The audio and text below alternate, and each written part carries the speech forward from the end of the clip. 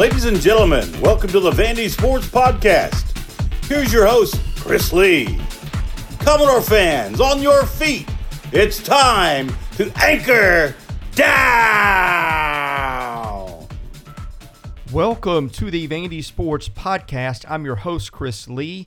Our show presented by Dr. Jody Jones, DDS. We are part of the 440 Sports Network. Our guest today will be Sam Phelan. We'll talk Vanderbilt basketball and specifically the impact of Rodney Chatman on his return, which happened Saturday against Austin Peay. Our guest line presented by Sutherland and Belk, a family-owned injury law firm. If you or a loved one has been hurt in an accident, give Taylor or Russell a call at 615-846-6200. See what your rights are and if they can help. Now on to our interview with Sam Phelan. Sam Phelan joins us. Sam is our basketball writer and podcaster at VandySports.com. Sam, thanks for joining us today. Hey, Chris. Good to be back. Thanks for having me. Interesting time. Lots of games ahead. Vanderbilt will be playing in Hawaii here in a couple of days. You got games all over the country. You had some crazy results around the SEC. But on the Vandy side, the thing we've been waiting for really has been the return of Rodney Chatman. Vanderbilt finally got him back in, what was it, Game 10, and I know the box score wasn't much, but you felt like he made a contribution that very much transcended what the box score showed. Would you mind explaining that, please? Yeah, Chris. I think if you didn't tune in to the game against Austin Peay, you just kind of looked at the box score, saw what happened. You might be a little disappointed. Rodney playing 16 minutes, only having 2 points on 4 shots, but I think for those of us watching, it was very clear how effective the offense was with him on the floor. And I honestly, it was really refreshing for me, having watched all the games, I'm sure for a lot of Vandy fans out there, to kind of see Rodney's impact play out, because it's the style of basketball that we've been just dying to see out of the Commodores so far this year. He was as I wrote it after the game, but he was just kind of a floor general out on the court. A lot of penetration coming while he was there, getting to the rim, not settling for 3-pointers or contested looks, but really getting layups, getting some more motion. And it just felt really good to have a true point guard. And it definitely felt like when Rodney was on the floor, there was a lot more life, a lot more energy in the team and in the offense. And they were able to run something that was a little bit more fluid and looked like a complete offense, contrary to what we've been seeing in recent games. What I'm really curious, and I don't know if you got a sense, I have not heard Jerry Stackhouse's post-game press conference. I was at a wedding, so my following of the game was just limited to what I could hear on the radio going to that.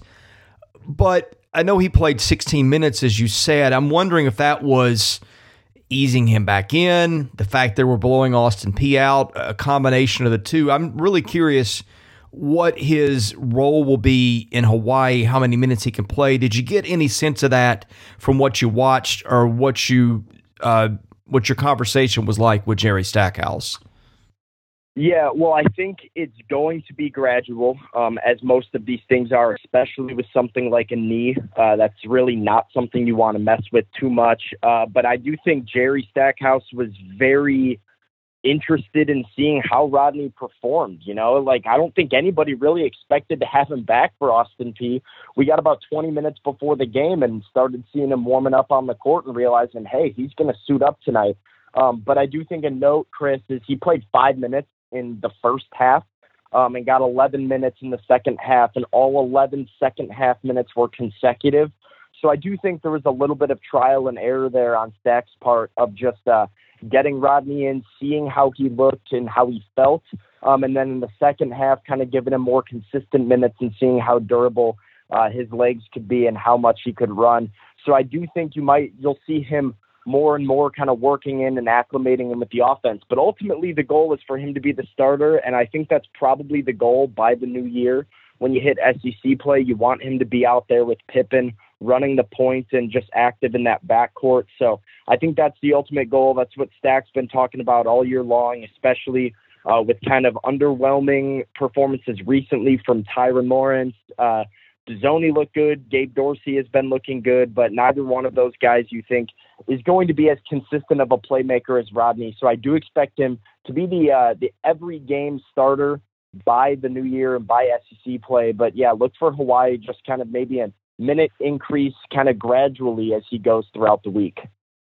Yeah, I mean, anytime a player like that comes back, it affects minutes for other guys. We'll get into that in just a minute. But let's say when he's on the floor, he's a guy that can play off the ball. He can play on the ball. Maybe what he does depends on whether Scottie Pippen's in there or not. And maybe it depends on that and maybe how gassed Scottie Pippen is at the moment. But in terms of role on the floor when he's there, what do you think that's going to look like? I think he's the point guard. I think he's the guy on the ball. Just from what I saw, it looked like, one, that was where he was most comfortable, and two, I thought Scottie looked really good playing off the ball. I think this was the vision that Stack had at the beginning of the season when he mentioned Scottie maybe being off ball a little bit more, where you can still work him the ball and work him open shots, but he doesn't have to be creating his own shot off the dribble all the time. And I think this is the vision, but they needed Rodney to execute it. Trey Thomas and Tyron Lawrence weren't really getting it done as the point guard with Scottie, but I thought he looked really comfortable. I thought all the other guards looked really comfortable too. I mean, it's no coincidence that Trey Thomas had one of his best shooting nights of the season, finally cashing in from deep, and a lot of those coming in the second half while he was playing with Chapman out on the floor. So I do think that there is just a lot more fluidity. Like I said, it was an inside-out kind of approach, working the ball down low a lot. Quentin Millora-Brown with the double-double against Austin Peay, and getting the ball into the paint freed up Scottie, freed up Jordan, freed up Trey to knock down some open shots from three and kind of get some rhythm back on. So I would say his role, if he's in the game, when he's on the floor, I think he's a primary point guard, and I think you want the ball in his hands to start possessions most of the time, unless you're just running an isolation look with Pippen. But for the most part, yeah, give him the ball. Now, that's interesting. I didn't expect that to be the case, but the way you talk about it, I think you believe that's the right call for them. This season of the Vandy Sports Podcast is made possible by my friend Dr. Jody Jones, DDS. When it comes to general or cosmetic dentistry services, Jody is the best in Nashville. And just check out his client list. It testifies to that. He sees movie stars, music stars, athletes, coaches, you name it. Jody is the dentist of choice for stars in Nashville, but he sees regular folks like you and I as well. And what people like about the experience is the ambiance. Someone described it to me as a tooth spa. I went in and looked at it myself. That's exactly what it is. It is a relaxing, friendly environment. So whether your dental needs are general or cosmetic, go see Jody. Call him at 615-270-2322. His office is located at 55 Music Square East, not far from downtown Nashville, not far from the Vanderbilt campus. Jody is a former Vanderbilt football player, a huge booster of Commodore athletics. His support as the title sponsor for Season 7 is the reason we are able to do this podcast. Go see Dr. Jody Jones today. Thank him for his support of the Vandy Sports Podcast and tell him you heard about it here.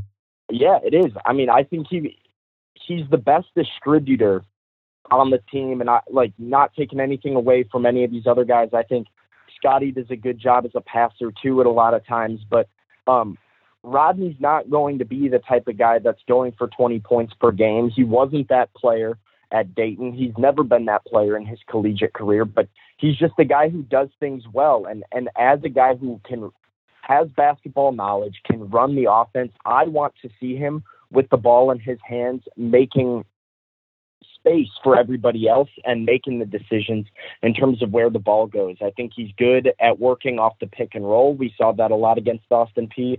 He's good at getting the ball down in the paint, and he's good at making these quick passes to the perimeter that aren't the lazy cross-court passes Vanderbilt has been accustomed to making. There was a lot of times he'd work off the pick and roll and go down low, work off the pick and roll, go down low. And then after he did it a few times, would just find somebody open on the perimeter for a nice look.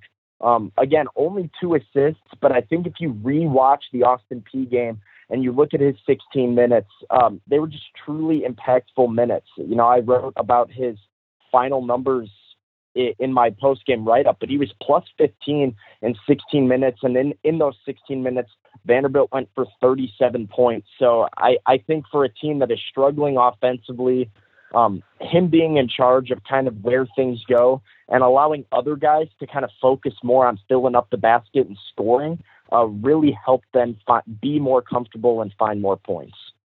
Now, defense was supposed to be his forte. What did you see out of him immediately against Austin Peay? Yeah, I mean, I think he really fed off of everybody else. He fits right in with this group, kind of like we've been saying how aggressive they are. They come in with these traps. They come with quick hands. They can guard just about every position pretty well. Good shot blockers. That's been the story. But I think Rodney also brings a lot of size, 6'1", 215. That's something that you don't have with some of the other guards on the team. Trey Thomas is obviously a little bit undersized. Tyron Lawrence has the length, but not as much of the weight as Rodney has. So I do think he does well as a defender on this team, fits right in with the aggression, the good hands, the quickness. And then I think as well, as I've been saying all year, off the fast break, they've been lacking a little bit of that unselfish, like selfless passer that can distribute, make sure that they're making the extra pass and feeding somebody. And I think he does that really well. So when he is on the defensive end, if they're forcing turnovers, he's a guy you can get the ball to in transition, trust him to make an easy read and get an open bucket. What's your guess of how many minutes he's going to average from here till the rest of the season? Oh man, that's a tough one. I think it depends a lot on. For the rest of the season's a little bit tough. I think you'll see him getting pretty comparable numbers to Pippen and Jordan by a little bit into SEC play, around 25 minutes a game.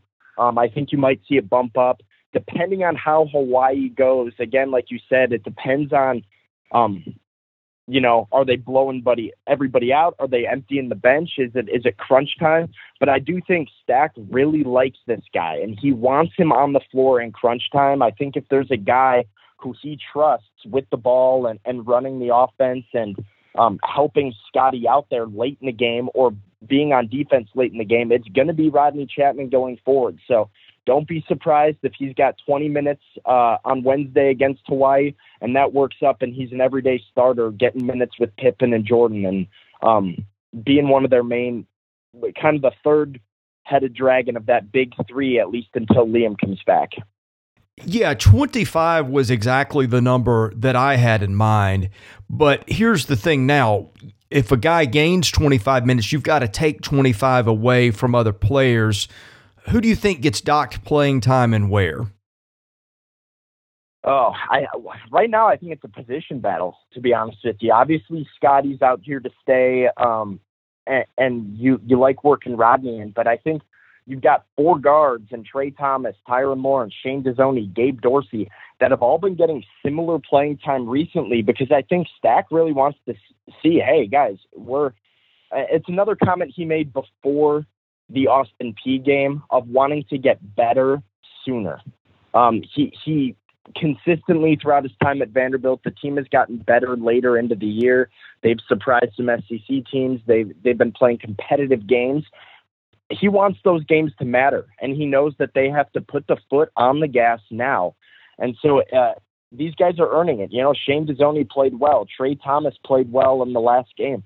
But if Trey Thomas isn't shooting it, it's going to be him. If Gabe Dorsey isn't being efficient out there and is getting outplayed, it's going to be him. But I think these next few games leading up to the new year, he's going to work Thomas, Lawrence, Dezonie, and Dorsey all into the offense.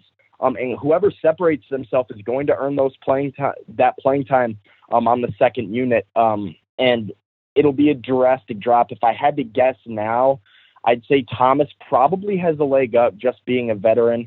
And that he can shoot. He hasn't so far this year, but he's proven that he can.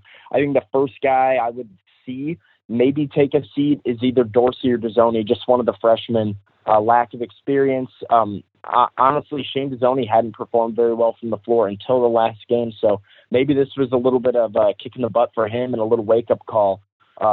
But I do think right now it's kind of open, and it's a competition, and Stackhouse wants these guys to earn it. What are you looking for out of them in Hawaii?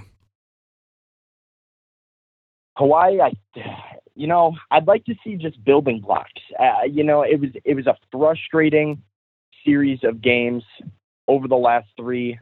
Loyola, SMU, Temple losses that were just kind of unacceptable. Those were kind of the games that are going to matter in March. And Hawaii, you're going to be kind of in the same area, playing some competitive Division I teams. They need to beat Hawaii. Hawaii is a team that you have to take advantage of on your schedule. They're 4-3. They haven't played the steepest of competitions. They're very beatable out in the Big West. That's a team that they need to win. They need to win that game. The second game, you're probably going to get BYU. You get the winner of BYU and South Florida. BYU's no joke, 9-2. They've thrashed a few of the top teams in the country. They've lost a few games they probably should have won, but they're one of the very best. They're going to make the tournament. So that'll be a competitive game. I don't expect them to win that game, but then I expect them to win a consolation game. I guess my answer would be 2 out of 3. I want them to stay competitive. I don't want them to. The other thing, too, that I think is important, Chris, is how they play those games, how they win those games. I want to see more of what I saw against Austin Peay, because we've seen and talked about how this isolation basketball and settling for three-pointers doesn't really work. And I think it would be pretty heartbreaking and tragic for fans to just see a step back to that kind of style of offense after we saw something else really work for them and look good against Austin Peay. So I want to see them stay aggressive going to the basket, and just kind of stay true to what they feel like could work and try and get open shots when they're allowed. But, go to the basket, create penetration, create opportunities on the glass, and just play hard on defense like we know they always do. But I think in terms of a win-loss, I'd like to see 2 out of 3. Maybe you get lucky and BYU falls to South Florida and you can get a little bit of an easier game should you beat Hawaii and take care of business there. But I've kind of accounted for 2 and 3 from the beginning, and that should still be the standard. Yeah, and that last game would come against either Liberty, Northern Iowa, Wyoming, or Stanford. I don't know if you've got to see any of those teams play this year. The only one that I have seen play is Liberty. Of course, they run that matchup zone. I saw part of their game against Missouri, which was in Lynchburg, and they just blew Missouri out of the gym. I think that was like 33-9 with 2 minutes left in the first half. You watch a lot of college basketball. I don't know if you had any other thoughts of any of the other teams in the Classic and how they might match up. Yeah, I mean, like you said, I've seen a lot of Liberty. Liberty is an explosive team. You kind of know what they have. They have the star power in Darius McGee. They have the ability to hang with teams, but we've also seen Liberty kind of fall flat on their face a few times. They lost to Iona. They lost a bad one to Manhattan. They've started to pick it up recently. They pounded Mizzou, so that was their first SEC game, and they're looking pretty good. But I don't think you're going to be looking at that. Liberty seems like the likely team. I think hands down they're the best of those other 4 teams that are going to be on the other side of the bracket. Northern Iowa's not a good team. The Missouri Valley's kind of weak this year outside of Loyola Chicago. Drake is still somewhat competitive, but I don't see any of those teams being competitive, and they're at the bottom of the valley. So Northern Iowa I'm not too worried about. I think Vanderbilt would handle them easily. I haven't seen too much of the other 2 teams. I'm not too familiar with Wyoming or Stanford. Stanford is obviously another traditionally steep Power 5 competition, but Liberty would be tough. I don't think it's likely to get Liberty because I think they beat all 3 of those other teams, but that'd be a tough game to win and an interesting test because Liberty can hang with the best of them, and I think they're another threat, obviously, to win the Atlantic Sun, but also make a run, but just because of how good they can be against the best competition.